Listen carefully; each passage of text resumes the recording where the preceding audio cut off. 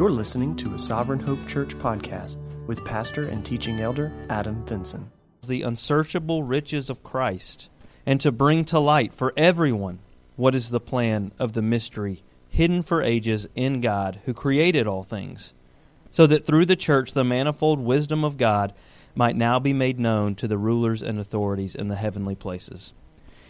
So I hope you picked up on there's a word that was used several times that you probably don't see in other parts of Scripture, and it's the word mystery.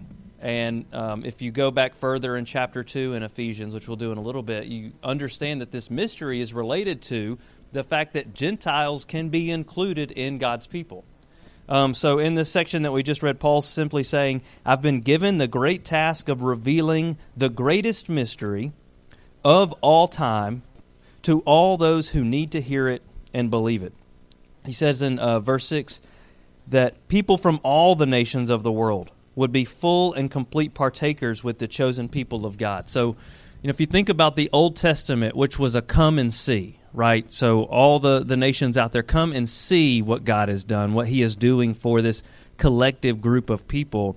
And now in the New Testament, it's that go and tell, right? It's God's people now going out to bring God's people in. So there's this flip, and that's part of what this great mystery is that at the coming of Christ, that concept of how to see God, how to be included in what He's doing, is totally been flipped upside down. In this section right here, Paul's saying that this mystery's now been revealed. It wasn't fully made known before, but now it has been fully revealed in Christ Jesus, that Jesus is the fulfillment and the revealing of this mystery. The only way to partake in this great mystery is through the gospel, which we saw at the end of verse 6 right there.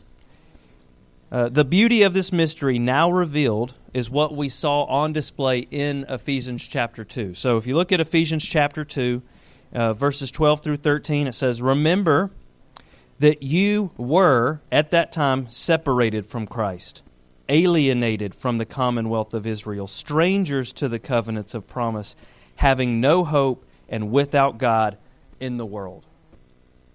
But now, in Christ Jesus, you who once were far off have been brought near by the blood of Christ." And then further down in verses 19 through 21, "So then you are no longer strangers and aliens, but you are fellow citizens with the saints and members of the household of God, built on the foundation of the apostles and prophets, Christ Jesus Himself being the cornerstone, in whom the whole structure being joined together grows into a holy temple in the Lord."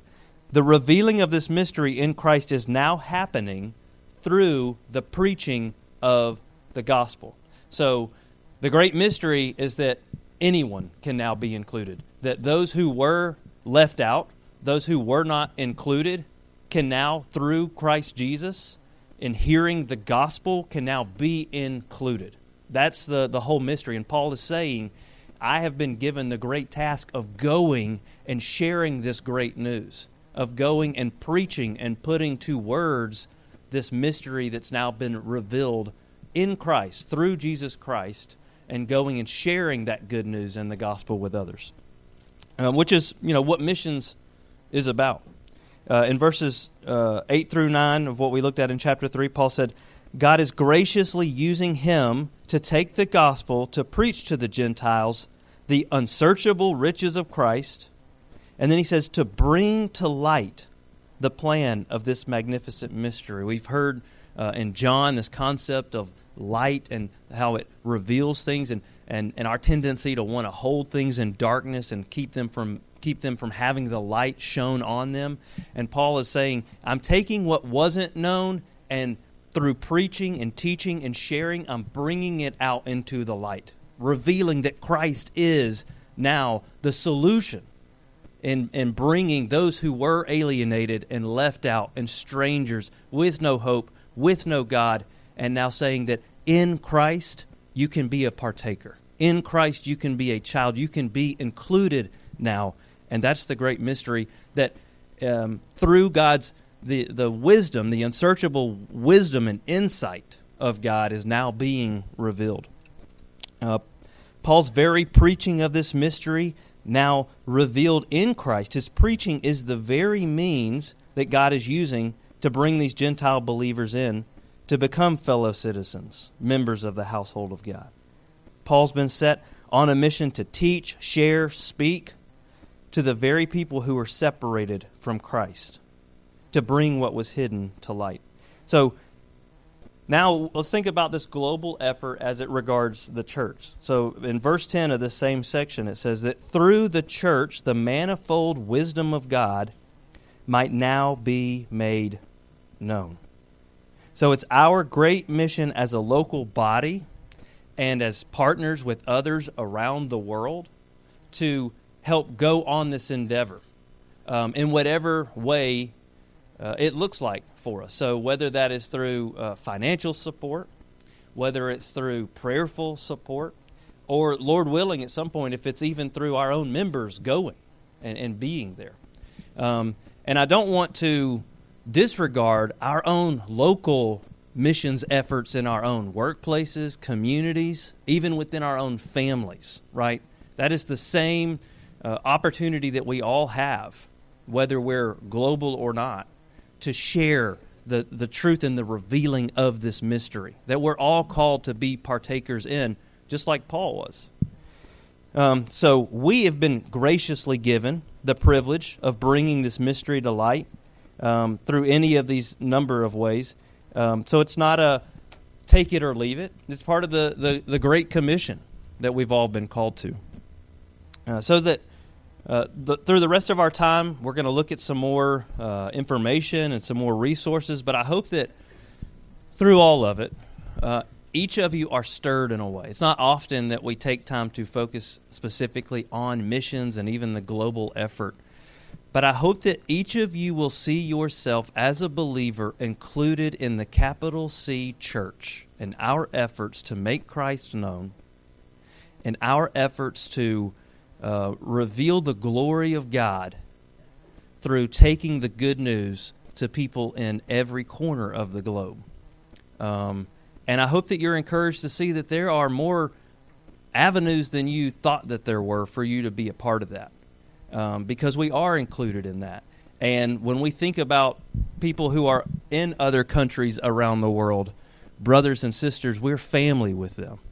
And we will enjoy eternity with them.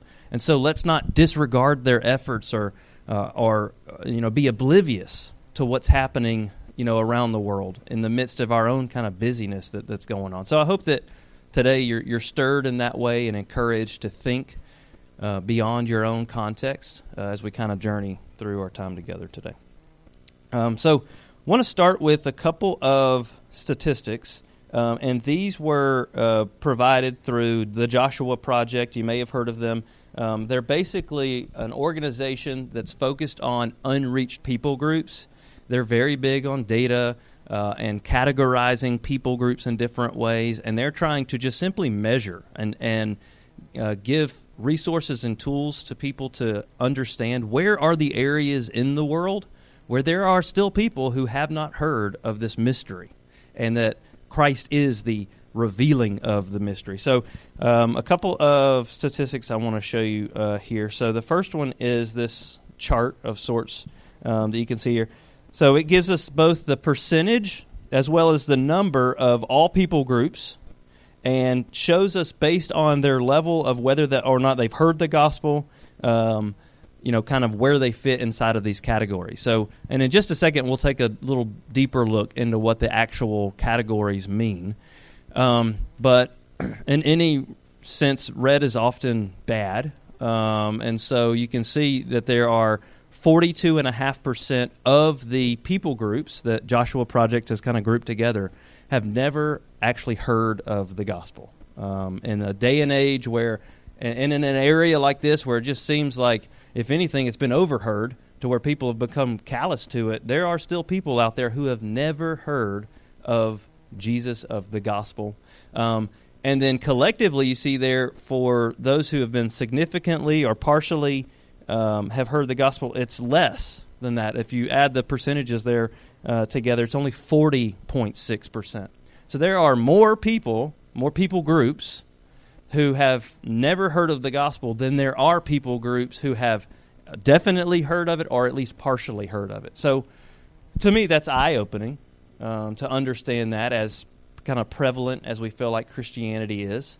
And so that knowledge of the need that is out there, I hope, makes us more aware of the need to continue to support efforts, to continue to pray for efforts that are out there to take the gospel to these areas where people have never heard of the gospel before.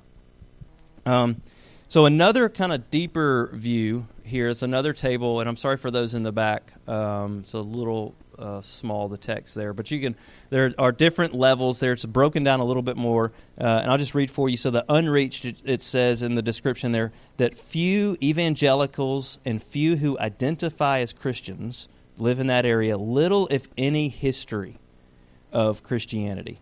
So in the criteria column, it says there's less than or equal to 2% of evangelicals, those who are sharing the gospel, or there's less than or equal to 5% of even professing Christians in those areas. So the slide before didn't have the population, so we're seeing here that that's estimated to be about 3.2 billion people who fall into that category. So it's hard for me to think in billions or trillions, even millions. So, that's just a lot of people, right? 3.2 billion people who fall into those categories of never having heard of the gospel, never having the mystery revealed to them, which is a lot of people there. The other kind of criteria there, some of them, the yellow category, it's the superficially reached. It says, few evangelicals, but many who identify as Christians. They're in great need of spiritual renewal and commitment to biblical faith. So this could be an area like Europe, who for a long time has deep roots in Christianity, but in many regards has fallen asleep to the richness and the truth of what the gospel is. Or it could be even areas where we see the prosperity gospel being shared, which is not the true version of the gospel. It's a health and wellness, come to Jesus so that you can get what you want as it regards this world and this lifetime right now. So just because Christianity exists in certain areas doesn't mean that it's actually the true gospel. And so the Joshua Project, they're doing a lot to kind of capture this information for us. And like I mentioned before, in a time where we would kind of just be oblivious to what's happening around the world, I think it's important for us to be reminded of the need that still exists in many areas of the world. And then lastly, I wanted to show you, this is a little bit more helpful in terms of where these people are located. So this is a map, and each of the individual dots that you see on the map represent an unreached people group. And then based on the color of the dot that you see there, that correlates with the different categories that we were seeing on the previous slide. So that rectangle that you see in the middle there, for those of you who are familiar with missions efforts, that's called the 1040 window. And it's called that because it's 10 degrees north and 40 degrees north latitude of the equator. But it kind of captures, you can see there, a very dense area of the world where there are people who've never heard of the gospel. These people groups who it's either very hostile to Christianity, and there's been efforts have been met with hostility and persecution, but an area that desperately needs the gospel to be shared and desperately needs missionary efforts to go and to share the truth inside of that area. I have a couple of numbers as it regards that 1040 window right there. There's approximately 5.2 billion individuals that live inside of that area. 69% of these people groups are considered unreached, which comes to a population of about 3.1 billion people. So essentially 70% of what falls inside of that rectangle right there are people who've never heard of the gospel before. The largest unreached people groups in this area and I'm probably not going to do a good job of pronouncing these, but and I probably should have practiced this beforehand in the mirror. The Sheikh, the Yadava, the Turks, I've heard of them, the Moroccan Arabs, the Jat and Burmese, and I'm not even going to try on the last one there. But those are the largest groups that are here. So in terms of just quantity of those individual people groups that exist there. And I just want that to soak in for you. I mean, those are people, right? They're represented as dots here, but they're people. They're people who, like me and you, have families. People that, like me and you, they worry about, safety for their families, or they're worried about where they're going to eat. They're worried about clothing. They're worried about disease.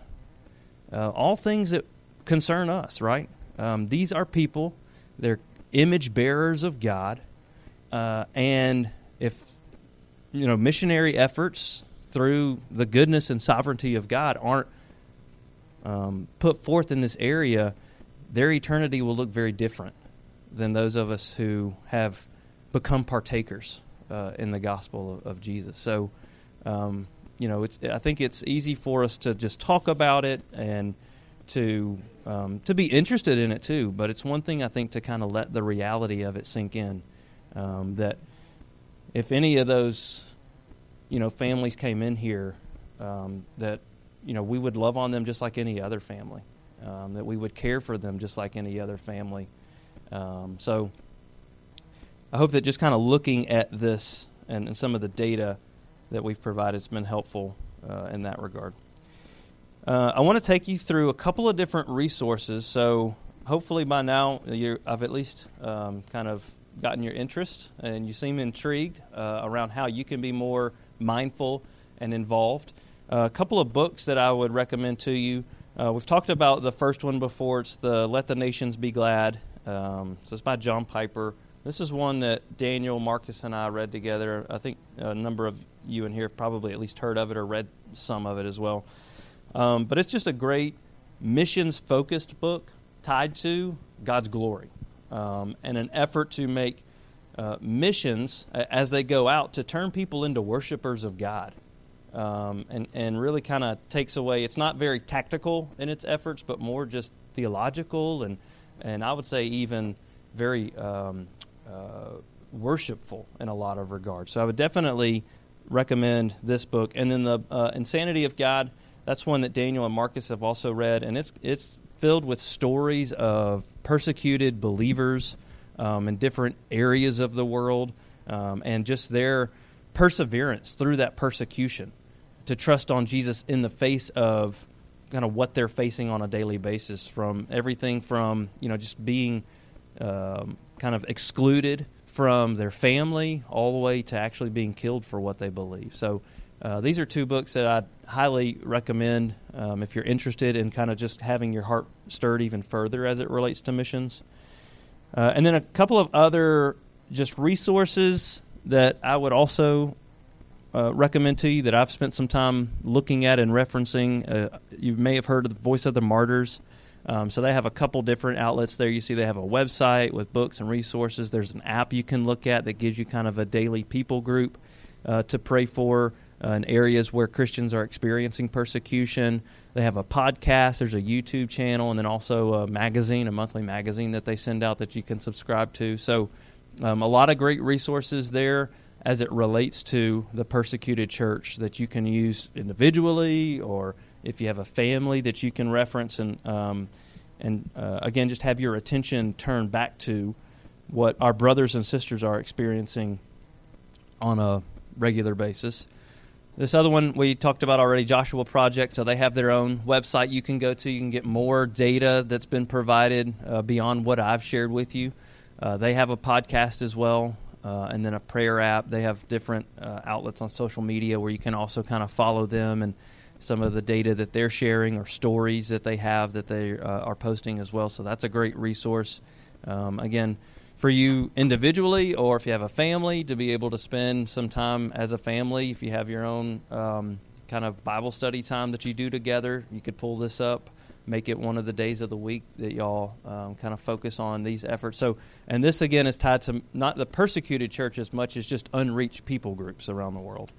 And then this last one that I have in terms of just kind of external resources, and I'm sure that there are plenty of other great resources out there as well. I wanted to kind of focus on a couple. This is Open Doors USA. So also a website, app, a magazine online that they post bi-monthly. They have a podcast, YouTube, and social media as well. For each of these, I kind of shared just a screenshot of what the app looks like inside of there. So Open Doors, they'll do articles on different areas and stories of believers who are going through persecution in different ways. So if anything, I hope that one of these, I don't know, maybe you jotted it down, or maybe you already have it like me. So I have some of these apps, but I don't go to them. And so, it's just a matter of kind of getting back into a routine again and using those.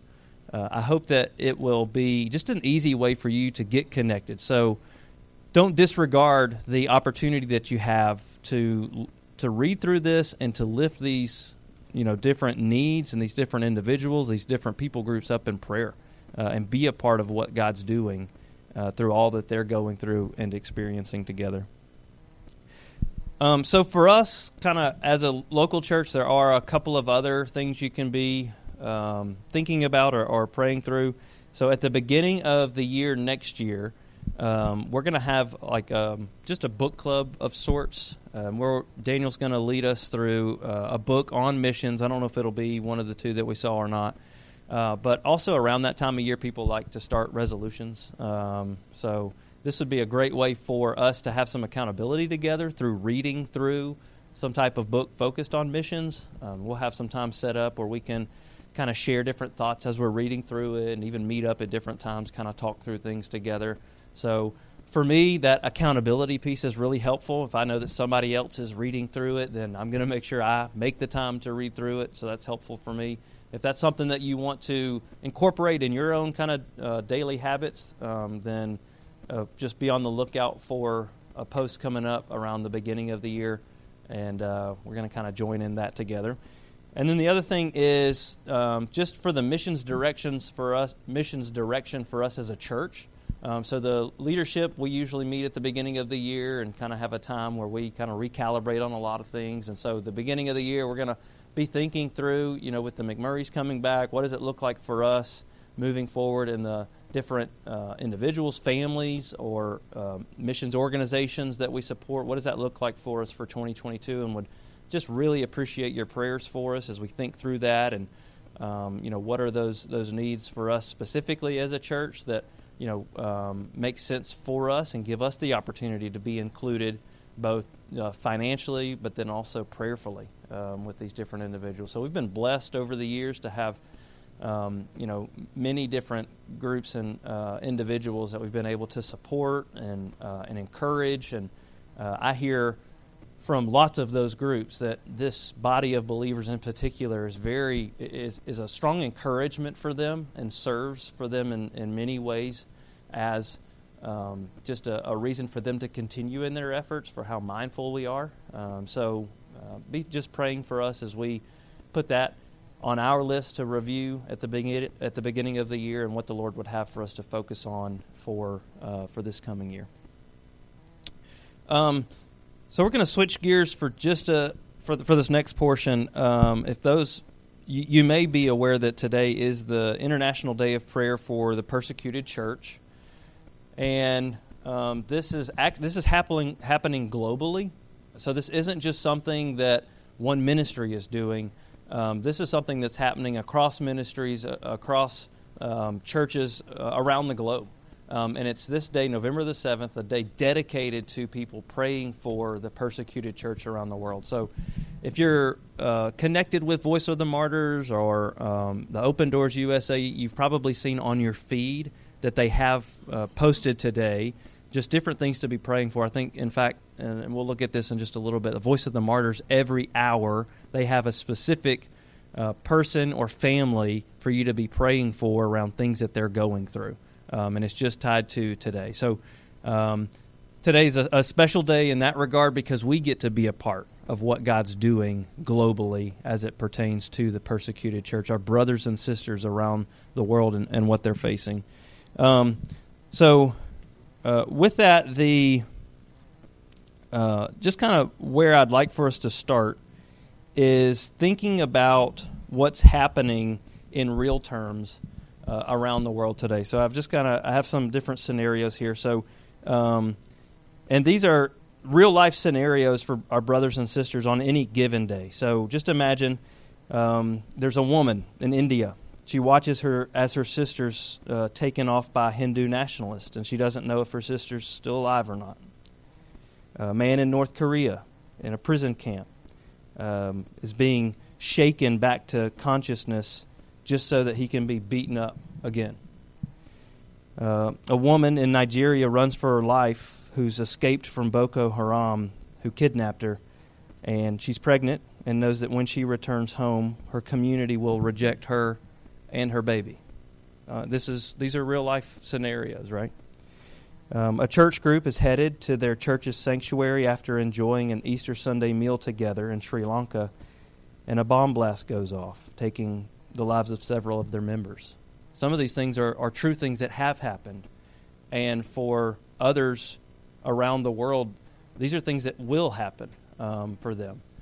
And I have sugar-coated even those scenarios, and the depth and level, I think, of the realization of what our brothers and sisters go through around the world. I hope that is something that brings just a level of somberness, but then also a level of encouragement as God is using those different scenarios in their lives, but also in the lives of those who are actually persecuting them today. Even to talk about those things are hard to even say for me, but how can I disregard the reality of that when it's somebody's actual situation that's playing out somewhere around the world? I had a couple of statistics I wanted to show you, and this is from Open Doors USA. It says just in the last year, there have been over 340 million Christians living in places where they experience high levels of persecution and discrimination. 4,761 Christians were killed for their faith. 4,488 churches and other Christian buildings were attacked. 4,277 believers were detained without trial, arrested, sentenced, or imprisoned. And one thing that Open Doors shared along with that, they said, the numbers here are heartbreaking, but they don't tell the whole story. Because in James chapter 1, it says, "Consider it pure joy, my brothers and sisters, whenever you face trials of many kinds, because you know that the testing of your faith produces perseverance." And they said that joy is what they see when they hear and work with Christians all over the world who suffer because they serve Jesus. God cares for His people, and He will never leave or forsake them. So now I'm going to go through just a couple of prayer requests, some that the Voice of the Martyrs posted this morning, actually. I'm going to go through those, and you can read through them as I kind of go through. I'll just share some highlights for you. But then we're going to take some time to actually pray for these individuals and families. And then I'll kind of close us out at the end. So, I want to invite you as I'm sharing just kind of to retain some of the information that you're hearing so that you can lift these folks up in prayer. So the first one is for a pastor in China. He's going to spend the next 5.5 years in prison because he refused to let the government put patriotic slogans in his church. It's a church of 700 to 800 people.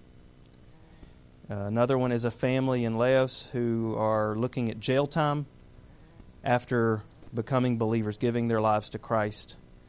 It says the village leader called the police on them, and looks like they are probably going to be put in prison for it. So that's a family in Laos.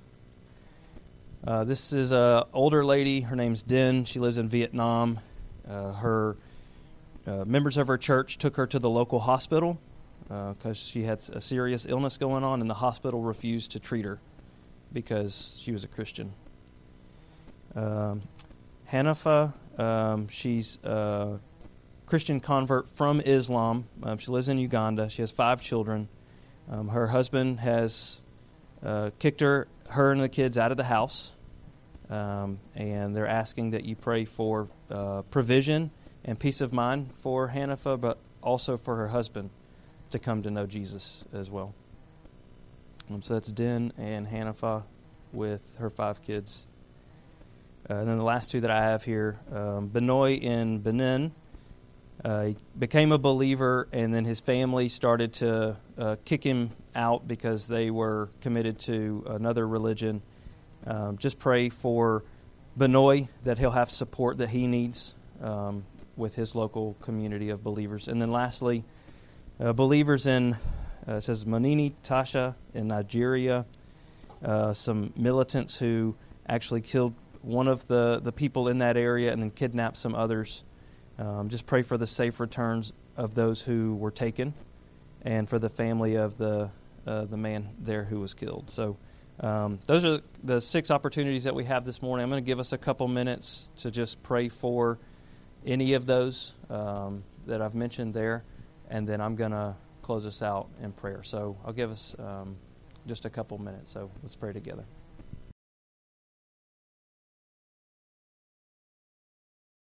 Father, thank you for each of these individuals and these families, these church members on other parts of the world, on other continents. Father, we thank you that they have been included, that they are partakers in the gospel of Jesus.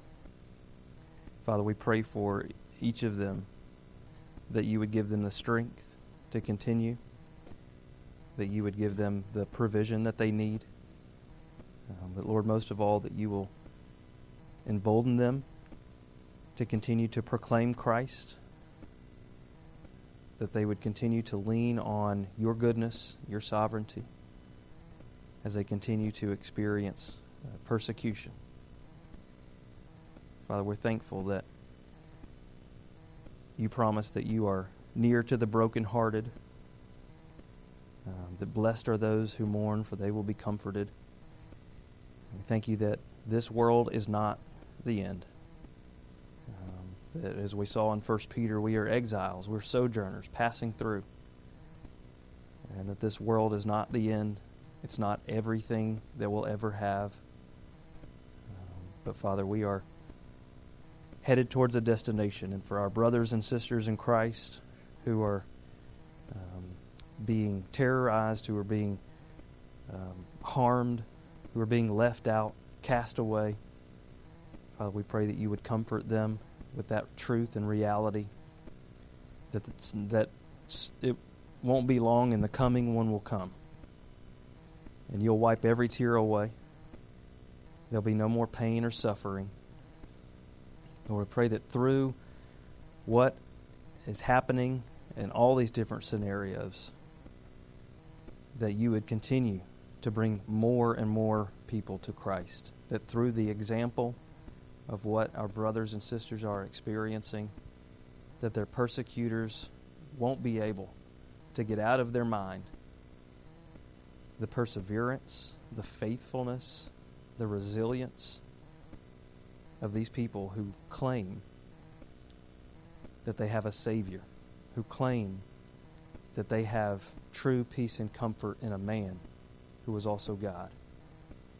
So, Lord, continue to use our church body in all the ways you desire for us to be used.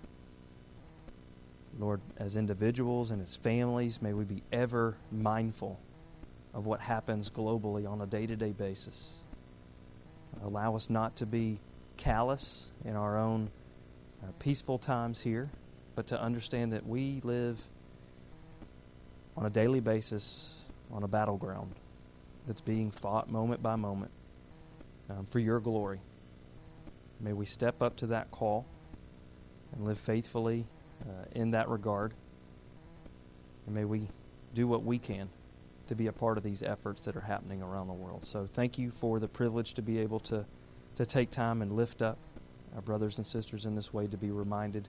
Lord, continue to work on us and in us during our time today. And thank you for your goodness to us and the opportunity we have to be able to do this together this morning. In Jesus' name, amen.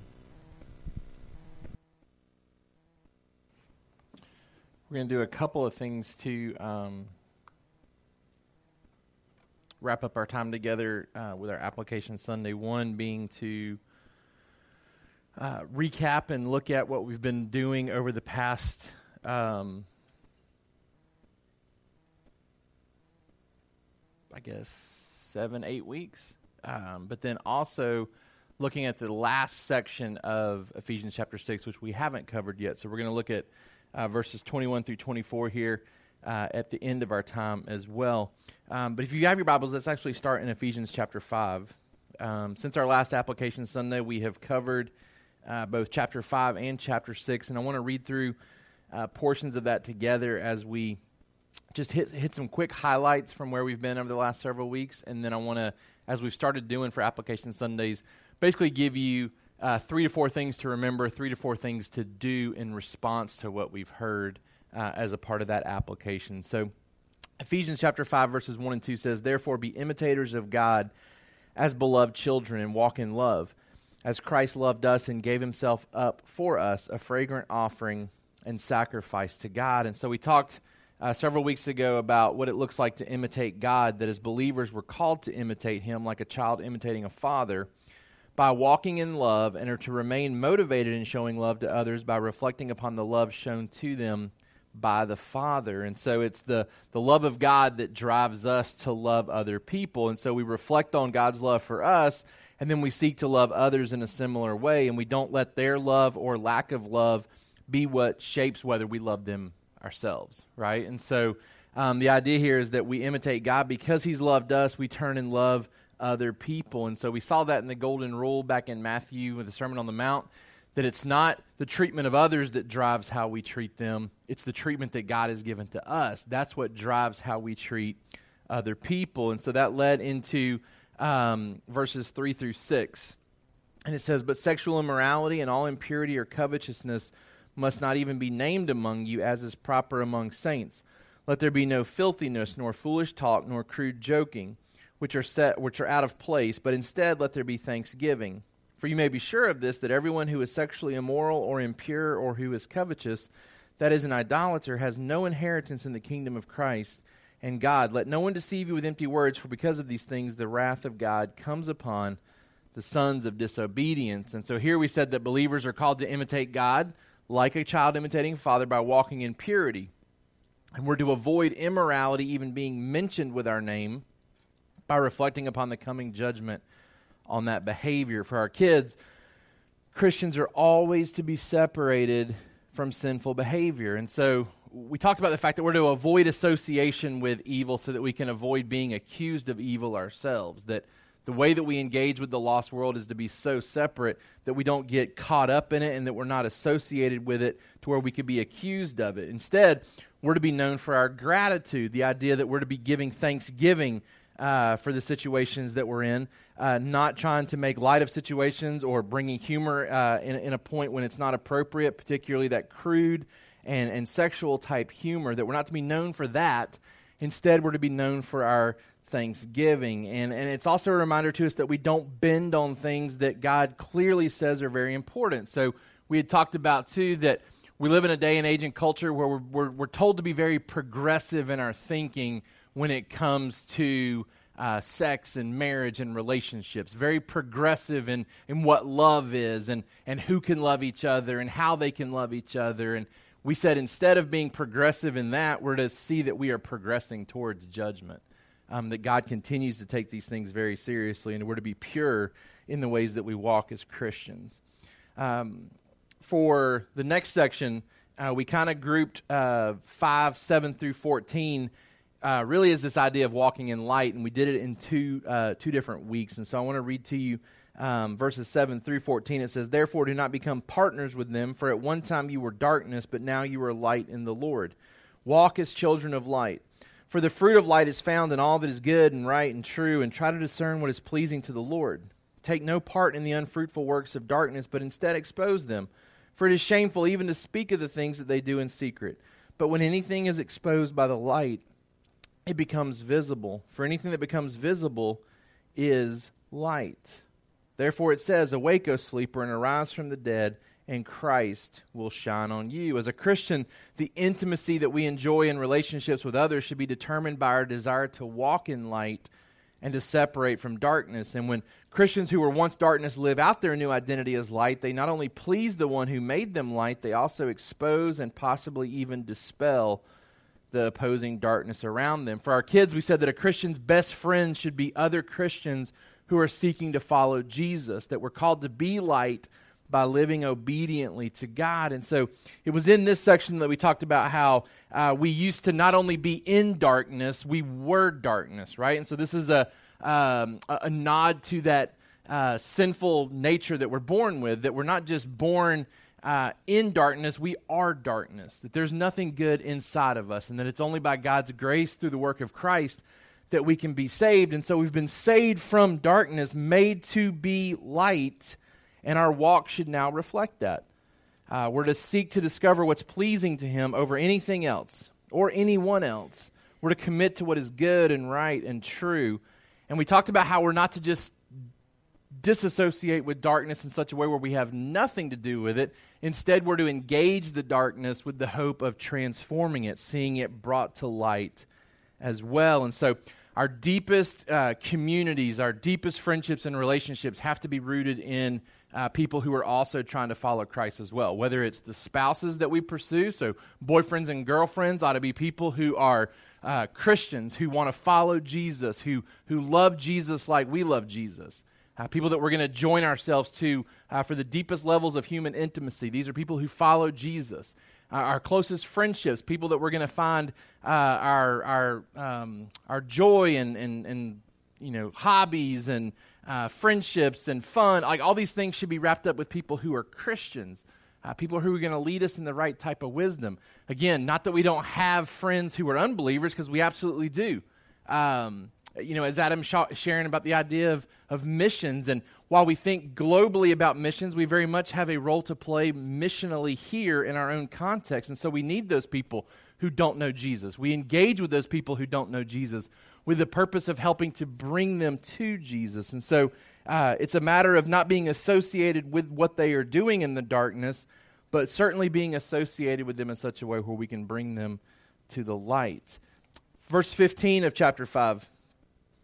Look carefully then how you walk, not as unwise, but as wise, making the best use of the time, because the days are evil. Therefore do not be foolish, but understand what the will of the Lord is. Do not get drunk with wine, for that is debauchery, but be filled with the Spirit, addressing one another in psalms and hymns and spiritual songs, singing and making melody to the Lord with your heart, giving thanks always and for everything to God the Father, in the name of our Lord Jesus Christ, submitting to one another out of reverence for Christ. We talked here in this section that Christians use their time wisely by pursuing a deeper knowledge of God's will in order to be controlled by the Holy Spirit, made evident by worshipful singing, ongoing thanksgiving, and humble submission to others. For our kids, Christians are to be under the control of the Holy Spirit by spending time in the Word. He uses the comparison about being controlled by the Spirit versus being controlled by alcohol. And he says that we're not to be controlled by some other type of substance. We're to submit ourselves to the Holy Spirit. We do that through being in God's Word, submitting ourselves to God's Word, whether that's through the ways that we listen and pay attention when God's Word is being taught, how we intentionally pursue a deeper knowledge of Him through our own time in God's Word. We submit ourselves to the Holy Spirit. He controls us. And when that's happening, it leads to this overflow of worshipful singing. When we come together, we're not just monotonely going through the singing of songs. We're here to express what's been happening in our hearts throughout the week, ways that we've been changed. And to help you with that, I know Tyson's very intentional to select songs that we sing that he believes coincides with what we're going to be learning together on a Sunday morning. So if you're faithfully reading ahead in the text, reading through whatever book of the Bible we're studying through, and you're challenging yourself with that, and the Holy Spirit's teaching you through that, we come together, we're going to sing lyrics that are directly tied to what we're reading in that book of the Bible at that time. And so it can be an overflow of worship if you allow yourself to spend time worshiping leading up to that. When we're controlled by the Spirit, we're thankful for our circumstances and situations, the ways that God's providing for us in the midst of it. We're also willing to humbly submit ourselves to serve others, which is what we're called to do, and we'll talk more about that as we wrap up our book together. That leads us into chapter 5, verse 22. And this is where we got into covering big sections of it as we wrap up this book, because I wanted us to see thematically the idea of how we're to submit and serve other people in the different roles that we play. So it starts in verse 22 with, "Wives, submit to your own husbands as to the Lord. For the husband is the head of the wife, even as Christ is the head of the church, his body, and is himself its Savior.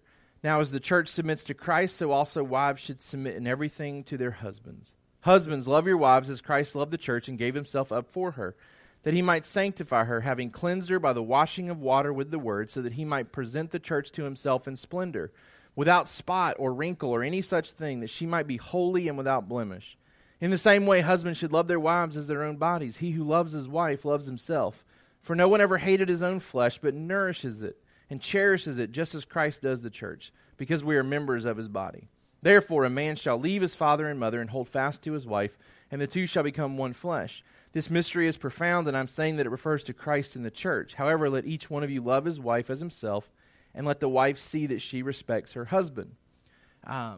In this section, we must filter relationships that impact our family most through our relationship with Christ, because the fulfillment of our roles in those relationships has a direct impact on others' understanding of the gospel. For our kids, our relationship with Christ should impact how we interact with others. So what we're seeing in this section is that we all have roles that we play. We interact with others in those roles. Some of us are in these roles now. Some of us will be in these roles down the road, right? So you might be sitting here and you're not currently a husband or a wife, right? And so it's not that you can just say, well, that doesn't apply to me because I'm not a husband or a wife. Most likely, everybody in here is going to at some point become a husband and wife if you're not already. Right? And the idea here is that in that role, you have a role to play, not just as a husband or a wife, but in picturing the gospel to other people. The way that you act as a husband, the way that you act as a wife is to picture the gospel to other people. Right? The ways that we submit and serve and love one another is to picture the ways that Christ and the church do so towards each other as well. He goes on to talk about children and parents. Children, honor your parents as the Lord, for this is right. Honor your father and mother. This is the first commandment with a promise, that it may go well with you and that you may live long in the land. Fathers, do not provoke your children to anger, but bring them up in the discipline and instruction of the Lord. Our marriages picture the gospel, but our families are to be training grounds in the gospel. Right? Our children learn to obey God by learning to obey parents. Which means as parents, we have to teach our kids to obey. And as kids, you need to understand and see that by being obedient to your parent, you are being obedient to God. Which means the flip side's true. To be disobedient to your parent is to be disobedient to God. We don't get to choose our parents. God chooses those for us. And then he gives the instructions and doesn't quantify. He doesn't say, hey, if you like the parents that I gave you, then be obedient to them. If you like the parents that I chose for you, love them. If you don't, then you're off the hook. No, he says you obey your parents. You show reverence and respect and love and obedience to your parents. By doing so, you're learning to obey God, right? Parents, we have a responsibility to see that it's not about just making our house well. It's not about just keeping our kids in line so that it does well for us. We have a bigger responsibility to teach them the things of God, to bring them up in a way where they understand the discipline and instruction, not of our house only, but of the Lord too. And then in verse 5, bondservants, obey your earthly masters with fear and trembling, with a sincere heart as you would Christ, not by way of eye service as people pleasers, but as bondservants of Christ, doing the will of God from the heart, rendering service with a good will as to the Lord and not to man, knowing that whatever good anyone does, this he will receive back from the Lord, whether he is a bondservant or is free. Masters, do the same to them and stop your threatening, knowing that he who is both their master and yours is in heaven, and that there is no partiality with him. Marriages picture the gospel, Our families are training grounds for the gospel, and then our jobs are to be application for the gospel. We're to do our jobs as though we are working for Christ as a way of worship. If we're in a spot where we get to lead employees because we're a manager or a supervisor or something, we are to lead we're to lead our employees like Christ would as well. Man, when you read this passage and think about this has huge implications for our daily tasks and our daily roles that sometimes feel mundane and monotonous and without purpose. Right? Some of us maybe work jobs where we don't always see, like, what's the bigger picture here? Why am I doing this? Is it more than just for a paycheck? And the idea here is that we do it as we're doing it to Christ. We're doing it in a way where others will see our efforts and the work that we provide and be drawn to Christ because we work differently than someone else. We work differently than someone who doesn't know Christ. Okay? So the idea here is that we work with an attitude of worship, and we do it not as being a people pleaser, but being one who is worshiping Christ in the ways that we serve. And I'm just going to tell you, as somebody who supervises and leads others, it's pretty obvious the difference between the two. I can pretty much tell you the teachers who do enough to get by or do enough to please me, and those who really approach their jobs with an attitude of worship. So for our young kids in here, particularly our teenagers who are maybe stepping into the workplace for the very first time, and you're working a job that maybe isn't like your job that you want to work for the rest of your life, but it is something that's giving you some money right now. I'm just telling you, if you'll approach your job with an attitude of worshiping Christ through it, not just fulfilling the task that your boss has given you, it will most likely lead to greater things down the road. When we work in such a way where we do it not to please man, but to please God, it typically leads to greater things in the workplace. I'm far more prone to promote within those people that I know are not just working to please me, they're working to please somebody greater than me. Because that translates into great work, whether I'm there or not there. If everybody bought into this, jobs like mine wouldn't be near as necessary. I tell people sometimes that are sitting in my office this, I spend the bulk of my day trying to get people to do their jobs, right? If I could just get people to do their jobs, then I could actually do my job. But much of my job is trying to get people to do their jobs or helping them fix the fact that they didn't do their jobs well. It's just part of the sin problem is we're selfish and we're lazy and we don't follow through on things like we should, and we don't do our jobs well. We don't do it as an act of worship. But man, if we would buy into this idea of doing our jobs as an act of worship, we would actually eliminate some people's jobs. Because some people actually have to be hired to get people to do their jobs because they won't do it without it. Right? We're to work in such a way. We're to be different in the work environment. We shouldn't need a supervisor. We shouldn't need a manager to back check us to make sure we're doing it. And man, I would hope that our church, those that already have jobs, that are already in careers, we would be showing that. For our teenagers who are stepping into jobs soon and looking to bigger jobs down the road, that you would learn that right now, that you would set a different example than what the norm is. That whatever job gives you, whatever job God gives you, whatever job you're working right now, that you would work it in such a way where it's an act of worship and not just for a paycheck. We serve one another. We submit to one another in the midst of the roles that God has given to us. And then the last section that we looked at, which was last week, the idea of the whole armor of God in verse 10, it says, "Finally be strong in the Lord and in the strength of his might. Put on the whole armor of God that you may be able to stand against the schemes of the devil. For we do not wrestle against flesh and blood, but against the rulers, against the authorities, against the cosmic powers over this present darkness, against the spiritual forces of evil in the heavenly places. Therefore take up the whole armor of God that you may be able to withstand in the evil day, and having done all, to stand firm.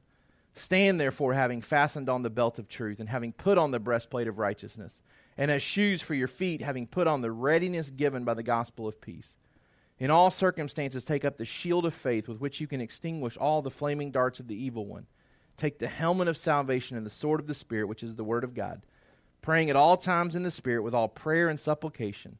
To that end, keep alert with all perseverance, making supplication for all the saints, and also for me, that words may be given to me in opening my mouth boldly to proclaim the mystery of the gospel, for which I am an ambassador in chains, that I may declare it boldly as I ought to speak." Last week we talked about how our church must be mindful of the battle against us as we seek to carry out the orders of this letter by being intentional to arm ourselves with the resources we need while praying for the effectiveness of those resources as well.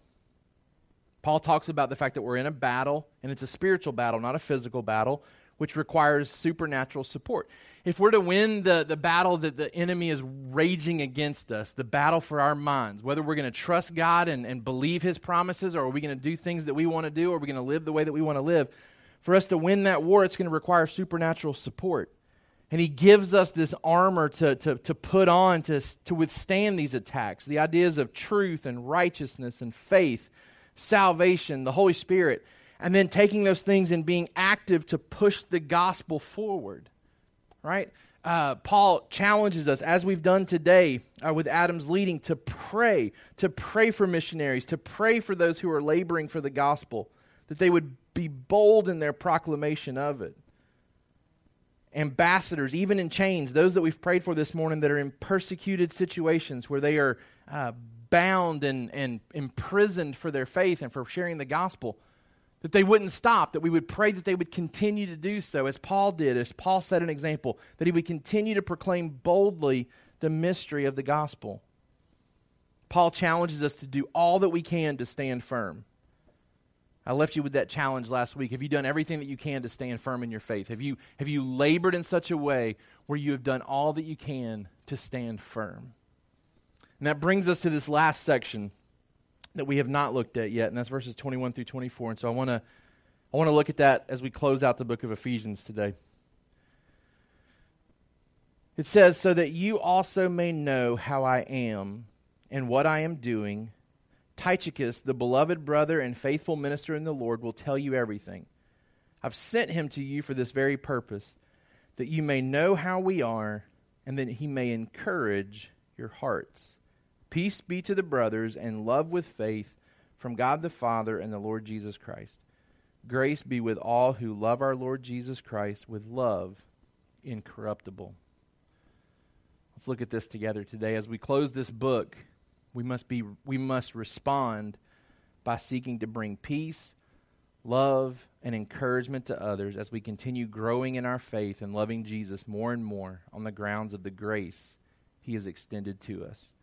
As we close this book and we seek to respond in obedience to this book, what we're being called to here is to bring peace, love, and encouragement to others as we continue growing in our faith, as we continue loving Jesus more and more on the grounds of the grace that he has given to us. For our kids, we need to encourage others by how we grow in our faith in God. Let me give you a couple things here before we wrap this up. First, there's another character that's mentioned here that we haven't seen in the book of Ephesians, Tychicus. He's an individual who served with Paul, and he's mentioned in at least 4 other places in the New Testament. And he's always serving when he's mentioned. In Acts 20, verse 4, he's accompanying Paul as a servant on one of his missionary journeys. In Colossians 4:7, he is being told that he is being sent to the church at Colossus, much for the same reasons that he's being sent to the church at Ephesus here, to encourage and to inform them about how Paul is doing. In 2 Timothy 4:12, there's a reference to him being sent to Ephesus. And then in Titus 3:12, there's another reference to him being sent. So he's obviously an individual who Paul values greatly. He's a close confidant. He's a close minister to the gospel, a great friend to Paul. He most likely delivered the letters to the church at Ephesus and to Colossus. But I want you to see what Paul's purpose is in sending him and how it ties into us as well as believers. Talks about him coming to update everybody on how Paul is doing with the purpose of encouraging their hearts. Oh, I didn't put these in the notes. 2 things I wanted to give you. Number 1, Paul desires for their hearts to be encouraged, and he does so by telling them about what is going on with him. Paul desires for their hearts to be encouraged, and he does so by telling them about what is going on with him. Now, think about the report that Tychicus is going to bring, right? Because the ways that we think about being encouraged, and maybe even the ways that we were prone to pray for these individuals this morning, is for circumstances to be good. Just think about that for a second. Most of us were probably prone, if we were praying along with Adam, We were prone to pray for individuals to be released, for circumstances to be adjusted and changed according to what? According to what we think is good on this earth. We already know what's going on with Paul. He's already kind of told them, right? What's going on with Paul? He's in prison and he's not getting out, which doesn't seem like what you would want to promote in a church service as people come together as a means of encouragement. Hey guys, we're so glad that you're here and gathered with us. We want to tell you more about Christianity because it is this new thing and you guys have responded to it. We're trying to follow Jesus who left and we hope that he's coming back at some point. Here's some real great encouragement to you. One of the best of the best of the best of us is in prison and he's probably going to die there. I hope that encourages you today as you leave and go about your business. It's very likely that you're going to end up in the same spot. It's like, I thought this was the encouraging part of the service, right? Paul says, I've sent this guy to you to tell you all about my persecution. And I hope that encourages you. For us, we would look at that and say, don't mention that. Don't mention that. Like that can be for an elders meeting or maybe the deacons can talk about that. Let's don't talk about that to new believers. Let's don't talk about that to our average believers. Let's don't bring that up because that's going to be a discouragement, not an encouragement. I put in my notes here, notice that the encouragement isn't coming from the circumstances, but instead from how he is doing in those circumstances. The encouragement isn't coming about his circumstances, it's coming from how he is doing in those circumstances, right? The encouragement isn't that he is being released from prison. The encouragement is that Paul's faith is not wavering even in the worst circumstances. And that is encouraging. That is encouraging, right? At our C group this past week when we were talking through 1 Peter, we were, the question that we were discussing was, what are some gifts that we have and how do we use those gifts? And I kind of flipped it for our group and I said, you guys may be hesitant because it feels like you're promoting yourself by talking about the gifts that you have and how you use those gifts. I said, let's flip it and let's talk about gifts that you see in others or ways that God is using others in our church. And so we just kind of spent some time going around and identifying gifts and abilities and ways that God is using other people to encourage people in our church. And I shared that for me, Jason and Elizabeth Flowers have been such an encouragement over this past year, 2 years plus, where they have gone through trial after trial after trial.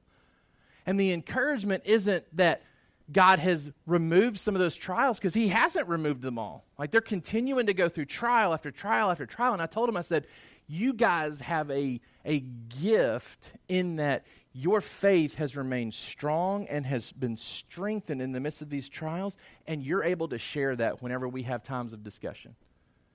I said, that's an encouragement to me because as you go through these trials, to see how you are doing in those circumstances, that your faith is growing, not waning, that you're trusting God, not doubting God. Even when it's challenging, even when it's difficult, it's an encouragement to me to know that you're still turning to him. You're still following him. You're still loving him. That's why Paul sends him. Paul has written about it briefly. He's given them a lot of theological discussion. And then he says, I've sent Tychicus because I want him to verify what I've said to you. That yes, I'm in prison. Yes, my circumstances stink. Yes, you would never choose these for yourself. But my faith is strong in the midst of these circumstances. I'm not wavering about the goodness of God. I am trusting him more. Right? Paul desires for their hearts to be encouraged, not about his circumstances, but how he is in his circumstances. And then secondly, Paul desires their ongoing experience of peace, love, faith, and grace. He prays these things and asks for these things for them. Peace be to the brothers, love with faith from God the Father and the Lord Jesus Christ. Grace be with all who love our Lord Jesus Christ with love incorruptible. There's nothing more, one commentator said, there's nothing more revealing about us than what we wish for those who we love most. He's not wishing for good health. He's not wishing for material possessions. He's wishing for them peace. A peace that we've talked about so much in this book. The peace that we have with God. The peace that we can have in this life because of our relationship with God. The peace that we're to have with others as we pursue unity because we're made up of the church of God together. This idea of love, understanding the deep love of God that He has for us, and that deep love that God has for us, leading us to love others well. This idea of faith, that we believe in the things mentioned in this book and that we would trust them throughout the remainder of our life. The grace that's been given to us, which is the basis for everything that we enjoy about this book. All these truths that we've seen in Ephesians are by God's grace that they've been given to us. It's these two ideas of faith and love, though, that I want to wrap up with, because in Ephesians 1, 15 through 16, when we first started this study, we highlighted the fact that these people were known for their faith and love. Like Paul says, I rejoice over the fact that you're known for your faith and love. You have great theology and you love people. But as I shared with you on our anniversary day several weeks ago, it's in the book of Revelation where their faith has continued, but their love has started to wane. Their love has started to not keep pace with their faith.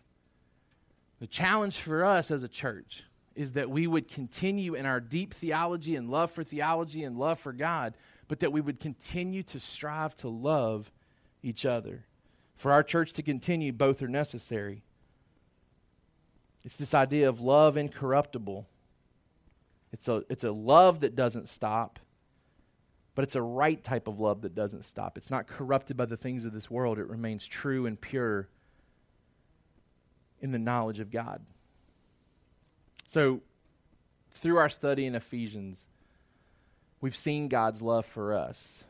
But the question that I would want to really press in on for you today is, do you love Christ? He loves us. Do we love Him, though? And we need to all answer that question. Do we have a love for Christ, right? Because we can believe things about Jesus, but not necessarily love Jesus. The demons do that, right? So for some of us, we've been raised in church, and we know all the Bible stories, and we know all about Jesus, and so we believe some of these things, but we don't necessarily love Him in those things. That's what Paul is wanting here for these people.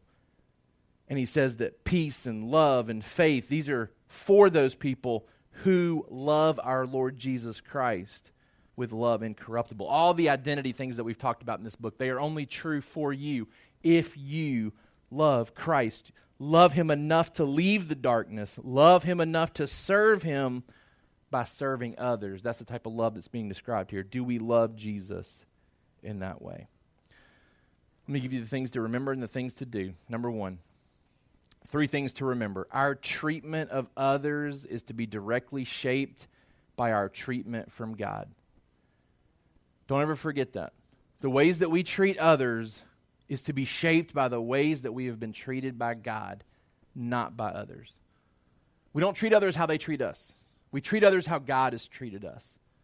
And that's with grace and mercy and love. For our kids, we treat others like God treats you. And if you would live by that, if I would live by that, if we would all live by that, imagine the change that would happen around us in our context. For us to love and to treat others in the ways that God has treated us. Man, that's a radical difference in the way the world operates. Number 2, our engagement with the lost world is missional rather than relational. Our engagement with the lost world is missional rather than relational. So, absolutely, we have to have a role to play in the darkness. We absolutely have to know people who are still in darkness. But we know them and we interact with them for missional purposes, not relational purposes. Right? It's why Paul tells us that for our young men and our young women, we don't pursue intimate relationships for marriage with those who walk in darkness. Right? There's no role for that. There's no place for that. We don't enjoy best friendships with people either who are in darkness. It's part of what it means to come out of the darkness and into the light. But we don't abandon those people. We don't judge those people. We don't stop loving those people. Instead, we go to those people with the purpose of seeing them brought to Christ. We interact with lost people for our kids to help them know Jesus. And then lastly, number 3, our faithfulness in our Christian walk demands spiritual resources and supernatural support. Our faithfulness in our Christian walk. We cannot be faithful Christians without spiritual resources mentioned here in chapter 6. We cannot be faithful Christians who walk in obedience to Jesus without supernatural support that we pray for. For our kids to live like a Christian, we need the Bible and we need God's help. things to remember, things to do now. Number one, look for ways to serve in every role that you hold. Right? Don't get caught up in the submitting and the serving piece, because we're all called to serve in every role that we're in. For our kids, serve your parents, serve your teachers, serve your coaches. Whatever role you find yourself in, you have a role to serve somebody in that role. Even as you work your way up into leadership, as a principal, I try every day, every week to serve the teachers that are underneath me. I don't lord it over them. Right? I don't boss them around. I find ways, as many ways as I can, to serve them and to love them, because I've found, as Scripture teaches, that that's the best way to motivate other people in their jobs. To love and to serve and to set an example, because what do I want them to do? I want them to love and to serve our students. I want them to love and serve our parents. The best ways for them to learn that is to see that modeled by me as I seek to love and serve them. For our kids, man, you have a responsibility to serve your parents, to serve your siblings, to serve your teachers, to serve your coaches. And I would love for kids coming out of our church to be the trend setters for your schools. That kids that are coming from Sovereign Hope are leading the way in what it looks like to serve other people. Number two, take a stand against the darkness by being different from it while also trying to change it. Take a stand against the darkness by being different from it while also trying to change it. For our kids, instead of participating with others who are doing wrong, help them see why it is wrong. And I don't care if you're homeschooled, if you go to Trinity, if you go to a public school, all of our kids are at some point around people who are doing the wrong thing. We can't isolate them from that. No matter what educational choice we pursue, our kids are going to find themselves around kids at some point who do the wrong thing. May it be that our kids would interact with those kids in such a way where they do not participate in it, but they bring light to the situation and helping those other kids know, this is why I'm not going to participate in it, and this is why it's wrong. And to help lead those kids into change as well. And number three, be filled with the Spirit in a way that spills out in your worship. Pursue a deeper knowledge of God's truths and be praying always. Be filled with the Spirit in a way that spills out in your worship. Pursue a deeper knowledge of God's truths and be praying always. For our kids, study the Bible as much as you can at this age and pray too. I've told our 4th graders all the way up to our 8th graders the same thing.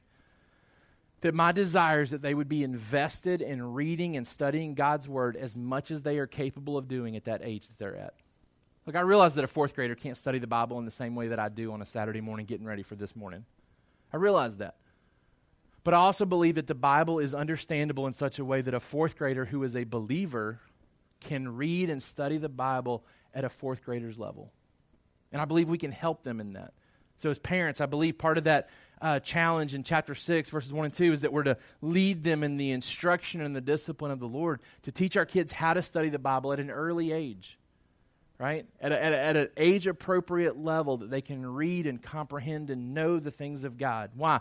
Because they're not going to be faithful in their walk if they're not in God's Word, right? It's not that being in God's Word becomes necessary when you get to be 18 or 21 or when you get married. To be a Christian who walks faithfully, you have to be in God's Word, regardless of the age that you're at. We're in the midst of a battle. We want to put on the armor of God. Well, we're finishing the book of Ephesians today. We've seen application points for these last two chapters, but I want to give you these 2 thoughts to close with today before we partake of the Lord's Supper. In summarizing what we've looked at over this past year in Ephesians, 2 big things for you to remember. Number 1 is that I'm the intentional object of God's love and the intentional recipient of His blessings, which gives me an unshakable identity in Christ. We've seen this whole concept of being chosen through the sovereignty of God for salvation. Before the foundation of the world, being an object of His love. We are the intentional objects of His love. We're the intentional recipients of His blessings. Going back to chapter 1, all these spiritual blessings that have been given to us all equally. No matter what background we come from, no matter who our parents are, no matter what country we live in, we all have equal spiritual blessings given to us. which gives us an unshakable identity in Christ. For our kids, I am who Jesus says I am and not what this world says. Right? This world is trying to funnel to our kids an understanding of who they are and really empowering them to define who they think they are. Right? The kid gets to choose who they think they are. The Bible says who we are. Right? And that doesn't change. We have an unshakable identity in Christ because we are his objects of love and the recipients of his blessings. And then lastly, I'm a part of God's family, the church, and I'm to bring intentional service to others with my unique background and giftings. I'm a part of God's family, and I'm to bring intentional service to others with my unique background and giftings. We talked about this in Ephesians. We don't lose our identity when we become a Christian. We maintain our individuality, right? He's gifted us, and we are unique and different, and we're to bring those unique aspects of who we are and the giftings that we have to further enhance the kingdom. For our kids, you are an important part of this church, right? Especially those who have made proclamations and confessions of faith because you have the Holy Spirit living inside of you. You're not just an attender of this church. You are a member of this church, not just because your parents are, but because you are a part of the body of Christ because you have followed Jesus yourself. You've made that decision, right? So the earliest, the youngest Christians in our church, these kids who have made professions of faith that we've baptized within the last several years, they have giftings, right? The Holy Spirit lives inside of them. And they can come with the purpose and the intent of serving other kids here. Right? Loving other kids here. Loving them and serving them to Jesus. And you're an important part of this church. Whatever age you are in this church, you're an important part. Not because I say it. Because God's Word says it. The book of Ephesians tells us that. It's part of their identity as a child, is to be a child of God in this church. We're thankful for them. Man, I feel like it went quickly, Ephesians. I'm excited about where we're headed next. I shared with you a couple weeks ago that our plan is to now move into the book of Psalms. There's obviously 150 of them, so we're not going to stay there for all 150. Our plan is to maybe spend the next 15, 20 weeks working through a selection of Psalms. Then we'll go to a different section of Scripture, and then eventually we'll make our way back to Psalms, and we'll spend another 15 to 20 weeks there and cover ones that we haven't looked at previously.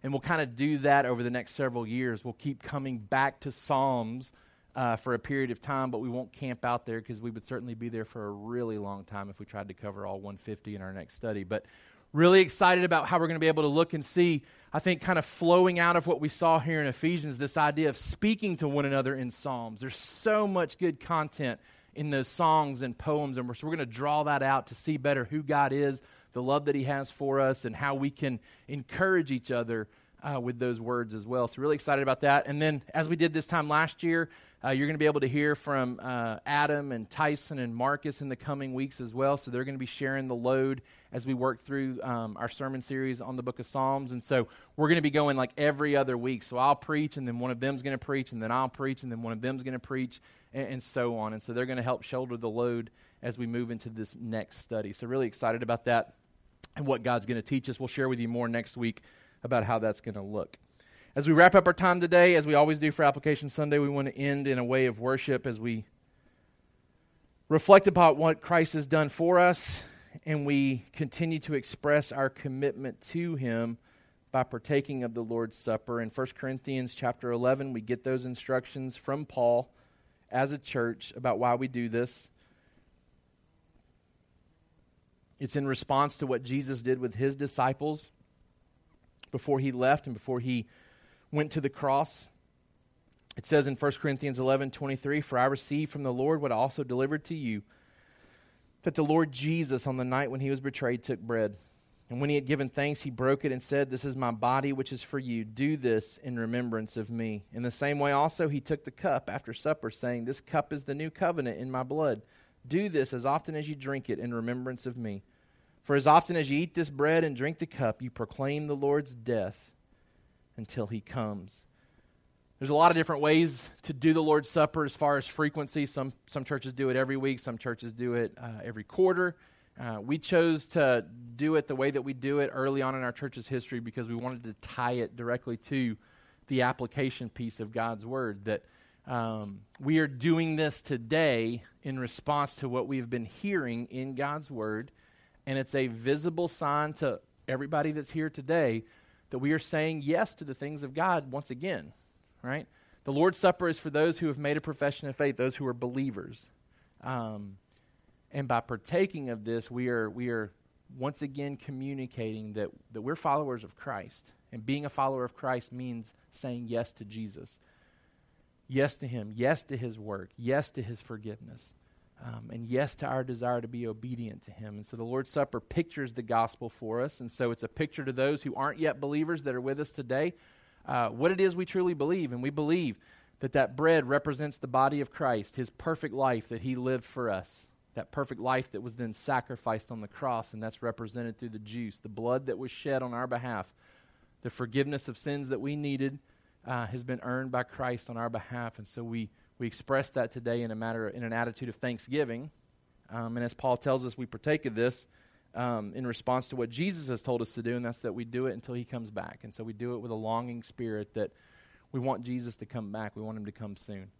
And until He does, we will continue to love Him with a love incorruptible, as we've been called to here in the book of Ephesians. And so what I'm going to do is I'm going to pray, and then I'm going to invite you to partake. We've got the elements outside. If you didn't pick one up on the table, you're welcome to dismiss yourself to grab one of those.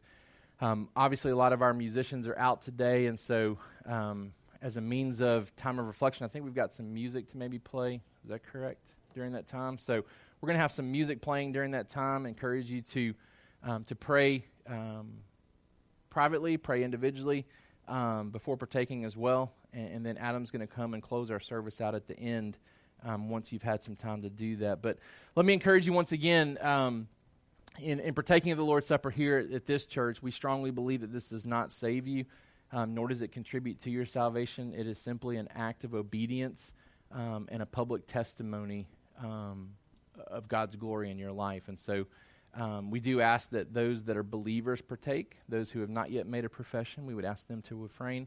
But whether you're a member of our church or not, you're encouraged to partake if you're a believer, because while you may not yet be a member of this church, you are certainly a member of the global church, and that certainly includes you in participation of the Lord's Supper. So we encourage you to do that today as well. Let me pray for us, and then we're going to invite you to worship by partaking in the Lord's Supper. Father, we love you, and we thank you for all that we've learned in the book of Ephesians. Lord, we are thankful that our identity rests in you, that we are who we are because you have given that to us. We're the objects of your love. We're the recipients of your blessings. But you haven't just done that to us individually. You've done that to us corporately as your family, as your body, as the church. And so we thank you for what you've done for us, but we thank you for including us in your greater plan of rescuing a people back to love you, to worship you, to serve you for all eternity. God, I pray for those that aren't believers yet that are here in our midst, people who haven't made a profession yet of faith. I pray that you'd bring them to that knowledge, break them of their pride, help them to see their sin, help them to see their rebellion, help them to see their need for a Savior, help them to see that every time they have disobeyed an authority figure placed over them, they have disobeyed you, and that there's not a thing they could ever do to atone for it.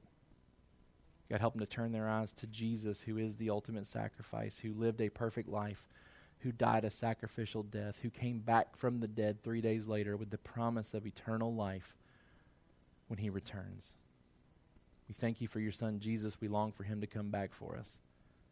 Lord, as we worship you today, I pray that you'd be honored in our acknowledgement of the work of Christ in our life. It's in Jesus' name we pray. Thank you for listening to the Sovereign Hope Church podcast. We trust that you've been encouraged by the word. For more information about our church, please visit our website at www.sovhope.org. Again, that's www.sovhope.org.